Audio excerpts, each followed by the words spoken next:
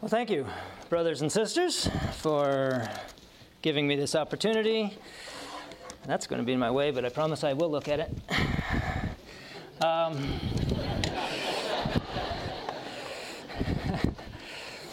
I'll be watching it constantly. We actually have more than can reasonably be covered this morning, so I will just warn you in advance. So we'll go very quickly through the opening slides because the most important stuff is coming at the end. And I do want to get there instead of dropping off at that. Let's bow our heads for a quick word of prayer. Father, I ask your blessing now.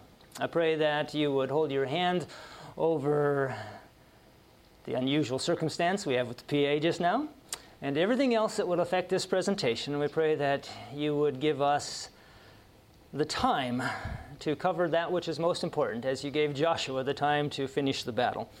We ask your blessing now, in Jesus' name, amen. Talking about Dr. Kellogg versus the ministry.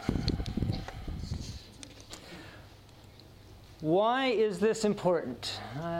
This would be better if I can see this so I know where I'm at. There we go. I'll just go like that and life will be good. Why is this important? I was a teacher in classrooms for 20 years, and it was only after that that I ran into this statement. As religious teachers, we are under obligation to God to teach the students how to engage in medical missionary work. Now, cutting to the chase, an obligation is something that you must do or you get in trouble, right? Okay? I never knew that. Language comes and goes. The word of the Lord lasts forever, but everything else is in transition. We're going to be talking about medical missionary work, but this is not a term that Adventists always use. As a matter of fact, the first time that I have record of that showing up in the Review and Herald, from the pen of Ellen White at least, is not until 1893, and we don't find it in the testimonies until 1901. Before that, the word was bene. Anybody speak Spanish or any of the other Romance languages? Okay, bueno, all those other variations thereof, okay? Bene, well or good, and we had derived from that a few different forms of the word there. We'll be talking about the benevolent work, the last item on that list. Adventists, before they spoke of medical missionary work, they had what they called the benevolent work, okay? This was a term used by Seventh-day Adventists from the late 1860s on to describe efforts to help people, especially the poor, disadvantaged, or sick, and to do that in practical, tangible ways. A synonym for this was known as the Christian help work. I like that. It's not flashy, but it gets the idea across. You're going to go out there and help somebody. Okay? This was largely in reaction to the failure of the church to provide for Hannah More, and if I had time, I would tell you the story of Hannah More. I will not, however, because I don't have that time. Suffice it to say that she was our first foreign missionary, brought 20 years of experience to us when we had no foreign missionaries whatsoever, and rather than receive her gratefully at Battle Creek, we failed to receive her. She went to northern Michigan and died in 6 months of tuberculosis.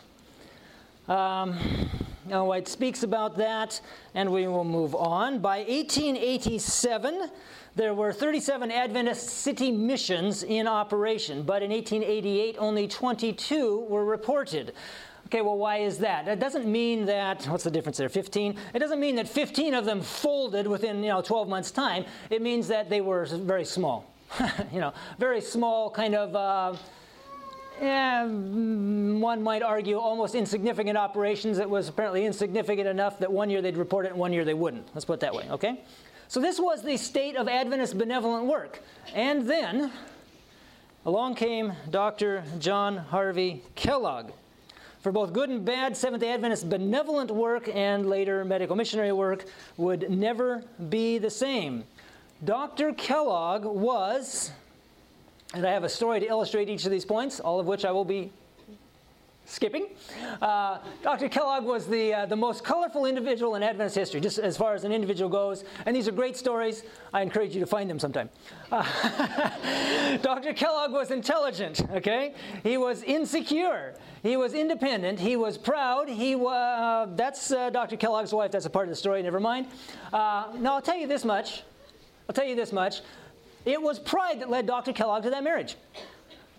It was one of the worst things he ever did. Not because this was not a fine young lady. She was a gracious, intelligent, educated, accomplished Sabbath-keeping girl. She simply was never a Seventh-day Adventist. She was a Seventh-day Baptist. It was her former major professor at Alfred University, the Seventh-day Baptist University in upstate New York, who led Dr. Kellogg into pantheism. Not a good thing. Dr. Kellogg was decisive, Dr. Kellogg was controlling, and last but certainly not least, Dr. Kellogg was converted. I know that on the basis of inspired counsel.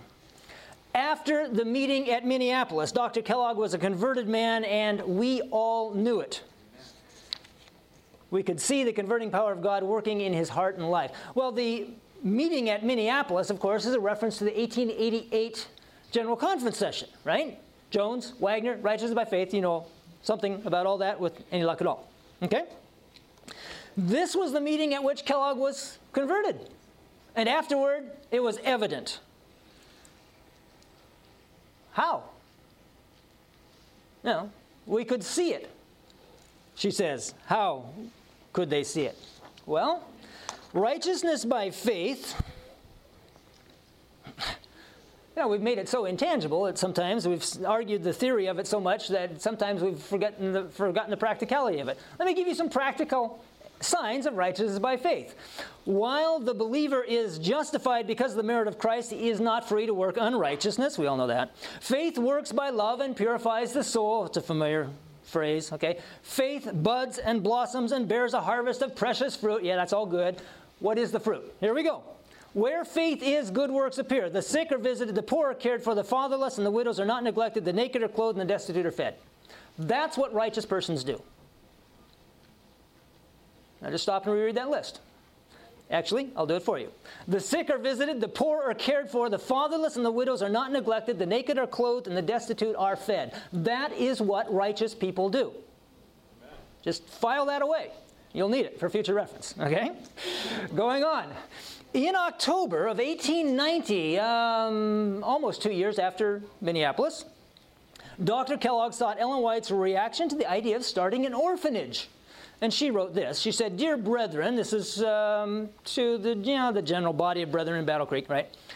"While in Petoskey, Michigan, I had some conversation with your physician-in-chief in regard to establishing a home for orphan children at Battle Creek. I said that this was just what was needed among us as a people, and that in enterprises of this kind, we were far behind other denominations." Enterprises of this kind, what kind? Benevolent. Benevolent enterprises. We were far behind other denominations. Okay?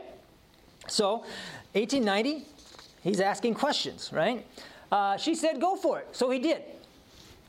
The small beginning made at that time was not enough to meet the need. There were a lot more orphans in North America than there are now, and 100 some years ago. In 1892, Mrs. Carolyn Haskell came as a guest to the sanitarium, impressed by what she had seen. She asked Dr. Kellogg if there were any special needs toward which she might donate. Her interest eventually led to a $30,000 gift as a memorial to her late husband, Frederick Haskell. This is no relation to Stephen Haskell, just for whatever it's worth. These Haskells were never Adventists, okay? Mr. Haskell had already died. He'd been a Christian man. He'd left his wife, a fair chunk of change. And she wanted to do something as a memorial to him, and she thought this was a great opportunity. So she gave $30,000 to this will be an issue later on. She gave $30,000 for the establishment of what came to be known as the Haskell Home for Orphan Children in Battle Creek. And just in case you have no concept of what inflation has done to our money value, try to build this for $30,000.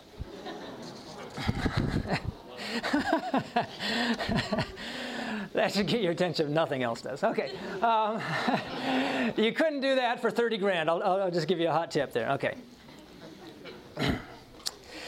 Okay, so that was the beginning of the orphanage aspect of benevolent work, okay? Backing up a couple years, in 1889, Dr. Kellogg got a first-hand look at the work of city missions. He later commented, he said, "I never had much faith in God until I went down to the Jerry McCauley mission in New York City and saw how the Lord could save drunkards."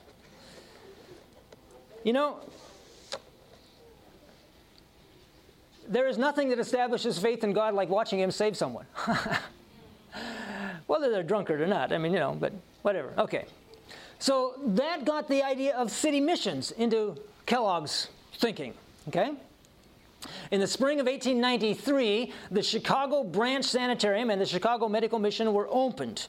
In 1896, a large church was purchased and fitted up to become the working man's home. Dr. Kellogg and the Battle Creek Sanitarium financed this work down in Chicago, okay? The Chicago Branch Sanitarium and the Chicago Medical Mission. By 1896, it was expanding, and they purchased this church. And it became a working man's home. What in the world is a working man's home? Anyone know? Okay. Come on, people. I've been a classroom teacher. You know, you're never going to get the teacher's attention with that. Okay. A working man's home. Today we would call it a homeless shelter. Adventists don't run homeless shelters. We did. We did. We don't. But we did. Okay. The services provided included basic medical care, English language classes, free baths, a self-service laundry, limited employment opportunities, penny dinners, and 10-cent lodging. There's some great lessons there. Total freebies are not nearly as productive as something that preserves the individual's some level of self-respect. Okay? Penny dinners and 10-cent lodging. For the 15 years of the mission's operation, Dr. Kellogg tried to spend every other Sunday in Chicago. Kellogg was, along with those other things I listed off a while ago, he was a generous guy. Actually, I think I had generous on the list. He liked to help people. He put 50 kids through medical school. He and his wife raised 42 children. They adopted 17 of them. Okay. He was a generous guy. Every nurse that graduated from the American Medical Missionary College was given, I forget what all, a whole bunch of books, a whole bunch of literature, several uniforms and something else, and then shipped off to, someplace to be a nurse, okay? Kellogg liked being generous. He loved it. He was a nice guy. Okay, going on. We're going to track through a series of chronological statements now. It's important to try and keep these in mind. The decade of the 1890s is probably the lowest documented point of Seventh-day Adventist church history. It was during this time period that Ellen White made comments like, "Who can now say that the General Conference is the voice of God on earth?" Okay, that's indicative of a problem. This was a tough decade, okay? She was in Australia. It took 2 months to get mail back and forth. There were issues, okay? There were lots of issues. But we're going to track through this. 1895. She writes, "I am in full sympathy with the work that is being done in Chicago. I believe in helping along every line which is possible to do, following the steps of Christ. Those who take hold of this Christian help work, who will consecrate themselves to God, will find that He will be a present help to them in every hour of need." Okay? 1895, full support of what's going on in Chicago. 1897, the very work Dr. Kellogg has been managing is the kind of work the whole of our churches are bound to do under covenant relation to God. They are to love God supremely and their neighbor as themselves. Do you notice the italicization right through there? I didn't add that. I did not add that. What does bound mean? What does covenant relation mean? And what does it mean when you do not do that which you are bound to do under covenant relation? It's a breach of contract, breach of covenant. This is serious stuff. Okay, moving on. This work is the work the churches have left undone, and they cannot prosper until they have taken hold of this work in the cities, the highways, and in hedges. Then angels of God will cooperate with human instrumentalities, and a religious system will be inaugurated to relieve the necessities of suffering human beings who are in physical, mental, and moral need. Do you see the italicization right there? I didn't add that. Just wanted you to know. Do you see that word right there? Technically speaking, that word means cannot. Okay? I know, sometimes you just got to make it plain, okay? Sorry, I'm not trying to demean your intelligence. I want you to notice that. They cannot prosper if they're ignoring that work. Just roll that one around in your head for a while. my brethren in America, in the place of questioning Dr. Kellogg, questioning and criticizing Dr. Kellogg because he is doing the class of work he is. Stop right there, don't read further. Why were the brethren in America questioning and criticizing Dr. Kellogg?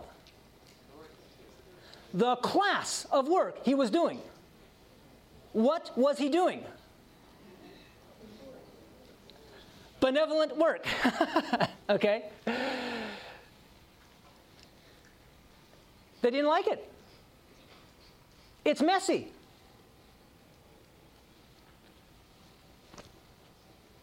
Ever spend a night with somebody going through DTs?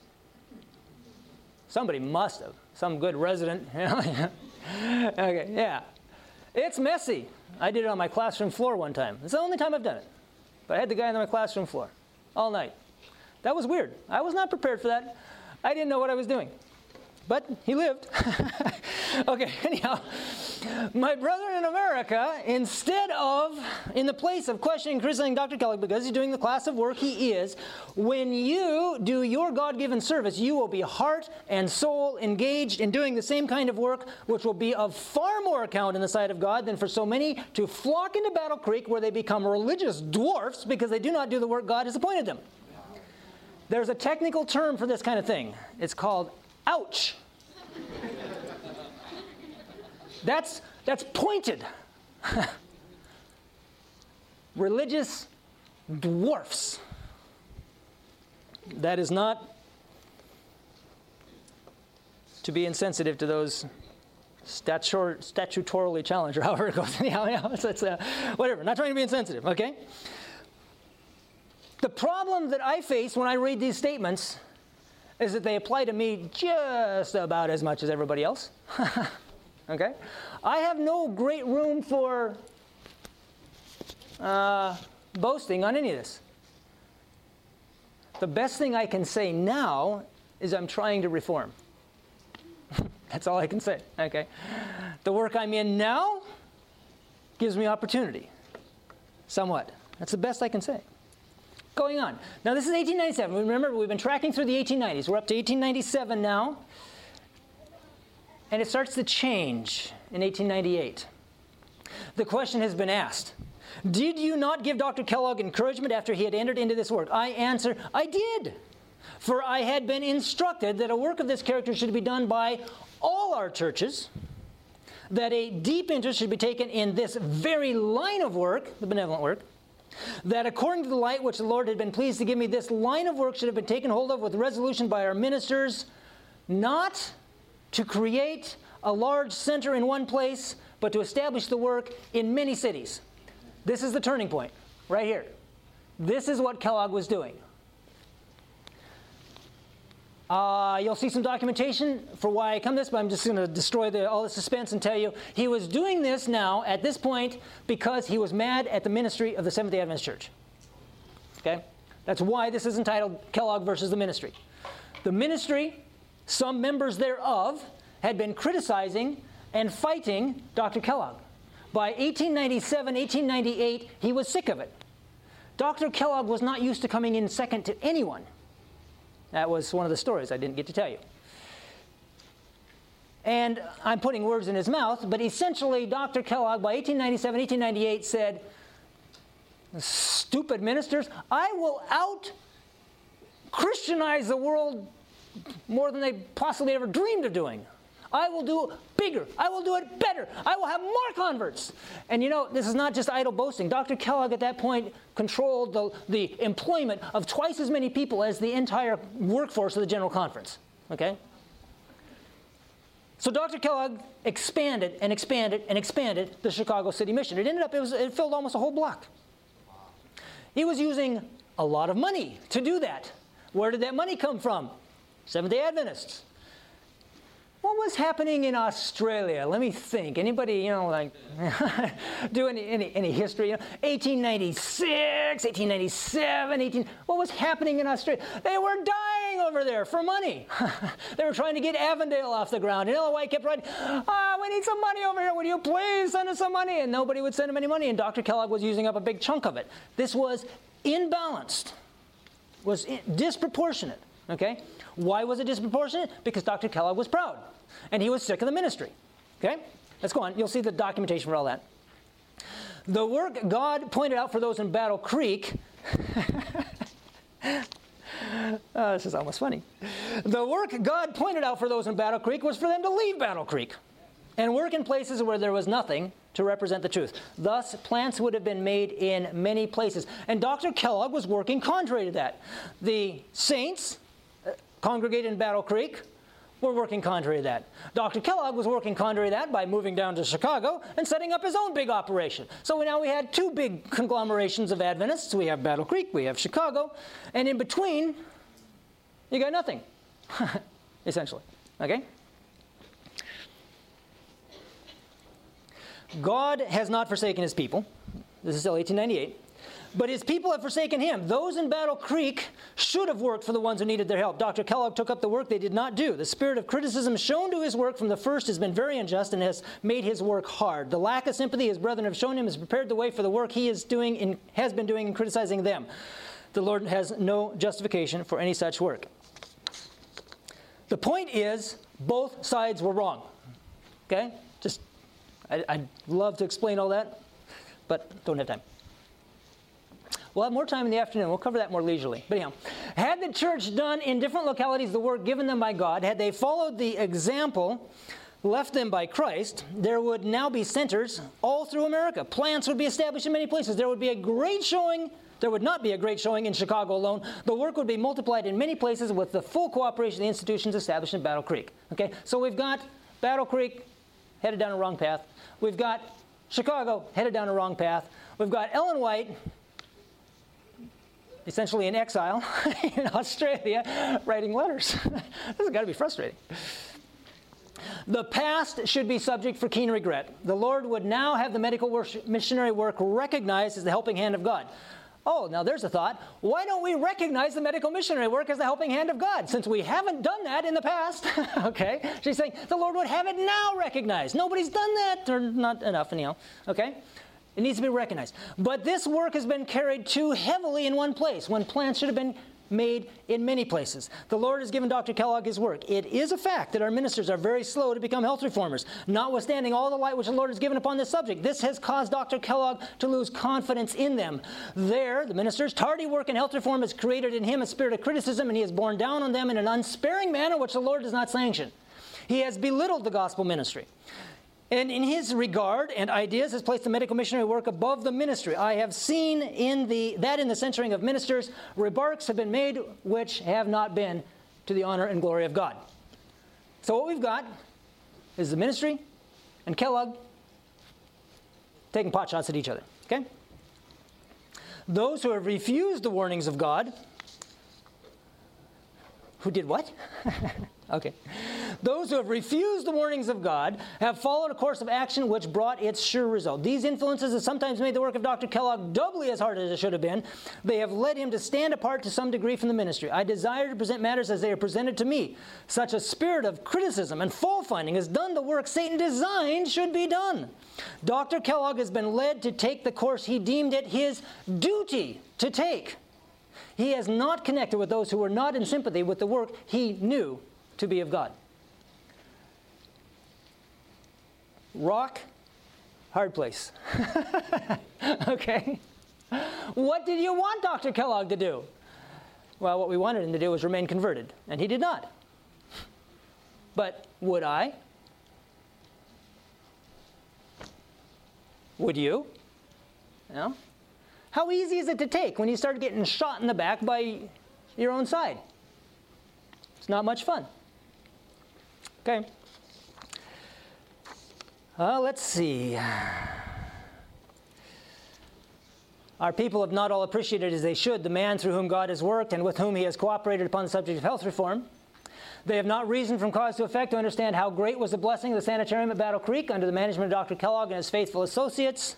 Through this work, the truths of the third angel's message have entered where it would otherwise have been very difficult for them to find entrance, but the perceptions of our people have been blinded. That was 1898. 1900 here. This was written to Elder Irwin, General Conference President. She says, "Seek to save Dr. Kellogg from himself." He is not heeding the counsel he should heed. He is not satisfied because the Lord has signified that the missionary work does not consist alone in the slum work in Chicago. That work, thought to be the great and important thing to be done, is a very defective and expensive work. She is not there ruling it out. She's not saying, never do work in slums. She's not saying that. She's saying, that's not the whole ball of wax. You can't spend all your money there. It's not going to work. You've got to be a good steward. And stewardship sometimes involves the diversification of your portfolio. Okay? You don't invest all your money into, say, British Petroleum stock. Okay? Going on. God forbid that the purposes Dr. Kellogg has in mind should be carried out. Our work is not to be a divided work. Okay? 4 years later, she made another comment that maybe helps us understand what she was referring to in this one. There's a 4-year gap on these two statements, so I wanted to draw your attention to that. But this is what she wrote later. When the gospel ministers and the medical missionary workers are not united, there is placed on our churches the worst evil that can be placed there.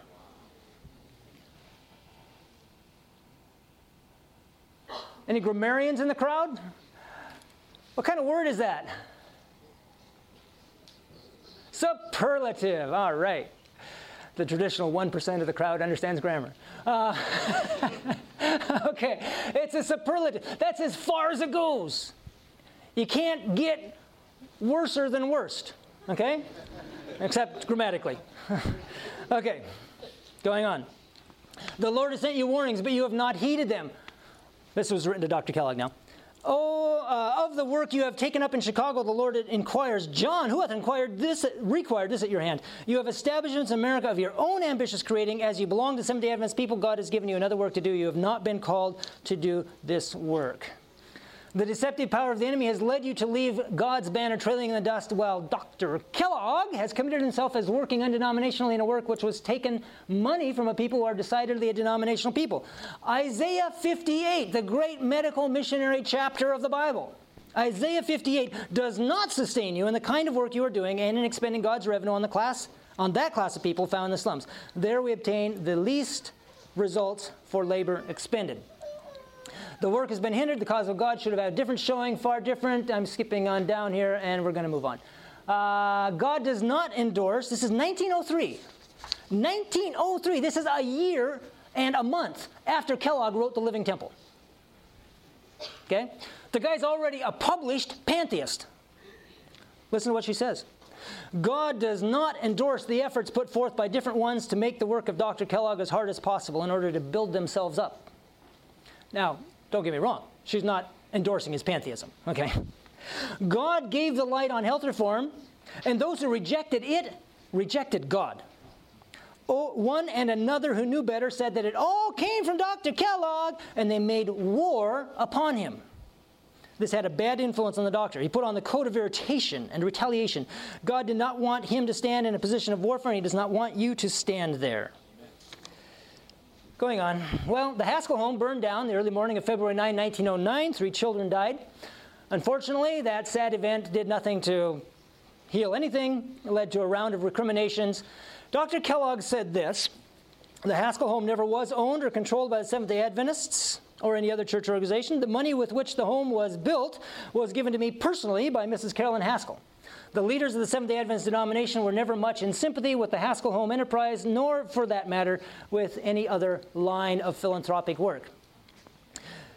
The top portion of that quotation is a lie. Dr. Kellogg lied. We have it documented. The top part is a lie. I wish I were anywhere near as confident in saying that the bottom part was also a lie.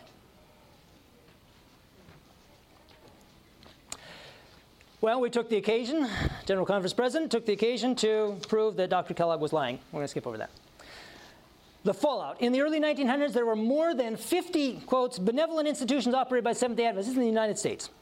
Following Dr. Kellogg's loss of church membership over pantheism and other issues in 1907 and the Haskell Home fire in 1909, this number declined rapidly. to a large degree, the denomination had washed its hands of benevolent work. This is not hard to understand.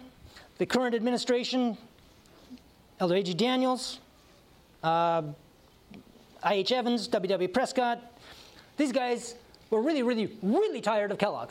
He had been a total pain in the neck. I suspect, though I don't particularly fault these gentlemen, I suspect that they returned the favor on occasion. I don't think that they were the primary ones who were making war upon him, but I do think that they sometimes made errors in that way that earned his disdain. So there was this huge rift between the General Conference ministerial leadership and the medical missionary work. Okay? As a result, after Kellogg was gone, we just kind of washed our hands of the benevolent work. It's a kind of a classic case of throwing the baby out with the bathwater. Okay?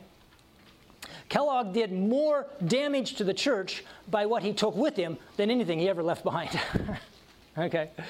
Some miscellaneous comments on the topic, and we're going to buzz through these very rapidly. You may say you have been taken in and have bestowed your means upon those unworthy of your charity, and therefore you've become discouraged in trying to help the needy. I present Jesus before you. He came to save fallen man, to bring salvation to his own nation, but they would not accept him. Though your efforts for good have been unsuccessful 99 times, and you have received only insult, reproach, and hate, yet if the 100th time proves a success and one soul is saved, oh, what a victory is achieved. What I'd like to suggest out of that is that I, and maybe some others, in our efforts to be good stewards of God's funds, have had vastly inflated concepts of what the return on investment can reasonably be expected to be. Does that make sense? You know, I want 80-some% of the people to respond favorably when I do something decent. I get really discouraged along about 83%. That's starting to get bad. Ellen White's suggesting 1% return might be something to be proud of. That tells me that people, by and large, are rats. It's true. I could have told you that before. It just never occurred to me in that context, you know. People are ungrateful wretches. 1% of them might respond favorably and be saved. Oh, what a victory is gained. I think I've had my expectations too high. There is enough wealth in your conference, this is written to a conference president, there is enough wealth in your conference to carry forward the work successfully, and shall the prince of darkness be left in undisputed possession of our great cities because it costs something to sustain missions? Let those who would follow Christ fully come up to the work, even if it be over the heads of ministers and president. Those who in such a work as this will say, I pray thee, have me excused, should beware lest they receive their discharge for time and eternity. Only twice do I know of Ellen White suggesting a circumvention of the structure of the General Conference. Once was immediately following 1888. If the ministers will not receive this, I will go out there with Jones and Wagner, I'll take the light to them. Perhaps the people will receive it, she said. Okay? This is the second one. I would like to suggest it's because they're exactly the same thing. Righteousness by faith is so integrally, there's our word, right? Integrity, talked about it today. Is so integrally united with righteousness, how did I start off with? Righteousness by faith is so integrally united with the benevolent work that they are the same thing, and they elicited the same response from Ellen White. In the 58th chapter of Isaiah, the work that the people of God are to do in Christ's lines is clearly set forth. They are to break every yoke, they are to feed the hungry, clothe the naked, bring the poor that are cast out into the homes, to draw out their souls to the hungry, and to satisfy the afflicted soul. If they carry out the principles of the law of God in acts of mercy and love, they will represent the character of God to the world and receive the richest blessings of heaven. And I would just simply ask them, what if they don't? Yeah. If they carry out, they will represent God. And exactly who would we represent if we don't? Going on. Again and again, the Lord has pointed out the work which the church in Battle Creek and those all through America are to do. They are to reach a much higher standard in spiritual advancement than they have yet reached. They are to wake out of sleep and go out without the camp, working for souls that are ready to perish. The medical missionary workers are doing the long neglected work which God gave to the church in Battle Creek. This is 1898. Notice the date. They are giving the last call to the supper which he has prepared. In order to be carried, I'm going to skip over that. I'm watching the clock. Notice this. What page am I on? 52. I'll get caught up here. Okay. The Lord signified his displeasure by permitting the principal buildings of these institutions to be destroyed by fire. There we go. Notwithstanding the plain evidence of the Lord's providence in these destructive fires, some among us have not hesitated to make light of the same, and these buildings were burned because men had been swaying things in the directions which the Lord could not approve. These are the two buildings in question, the sanitarium on the top, the Review and Herald on the bottom. They both burned down in the year 1902. You ask most people, say, why were the fires, in Battle Creek? And they'll come up with the idea it was pantheism. Possibly the Review burned because of pantheism, but the book hadn't even been written when the sanitarium burned down. I like Ellen White's answer. She said, men, this is continuing on the same quote we've just been reading, men have been departing from right principles for the promulgation of which these institutions were established. They have failed of doing the very work that God ordained should be done to prepare a people to build the old waste places, recognize that quote? And to stand in the breach, as represented in the 58th chapter of Isaiah. In this scripture, the work we are to do is clearly defined as being medical missionary work. This work is to be done in all places. And she just got done saying that's why the fires came to Battle Creek, because we'd failed to carry out the work of Isaiah 58. I have been instructed to refer people to the 58th chapter of Isaiah. Skip to the very bottom. For the sake of time, the Master's holy work was a benevolent work. Let our people everywhere be encouraged to have a part in it. And then a last three little quick statements here. These are ones that just kind of pulled me up very short. Well, maybe two. The sufferings of every man are the sufferings of God's child, and those who reach out no helping hand to their perishing fellow beings provoke his righteous anger. This is the wrath of the Lamb. I am not interested in being a recipient of the wrath of the Lamb. That statement caught my attention. And this one. I'm going to drop down to here. If we neglect the cases of the needy and the unfortunate that are brought under our notice, no matter who they may be, we have no assurance of eternal life, for we do not answer the claims that God has upon us. I'm going to stop there and leave you on a down note. I never said this was going to be an encouraging meeting. Come back at 4 o'clock and you'll get another dose of discouragement. Come back at 5 o'clock and we'll end on a positive note, okay? Please do. Let's bow our heads for prayer. Father, we thank you for the Sabbath day. We thank you for your blessings. We thank you for your instruction. And most of all, Lord, we thank you for your integrity. That even where we err, when we wander from the path, you point it out to us. We pray that you would guide and direct and bless in all that is said and done now. In Jesus' name we pray, amen.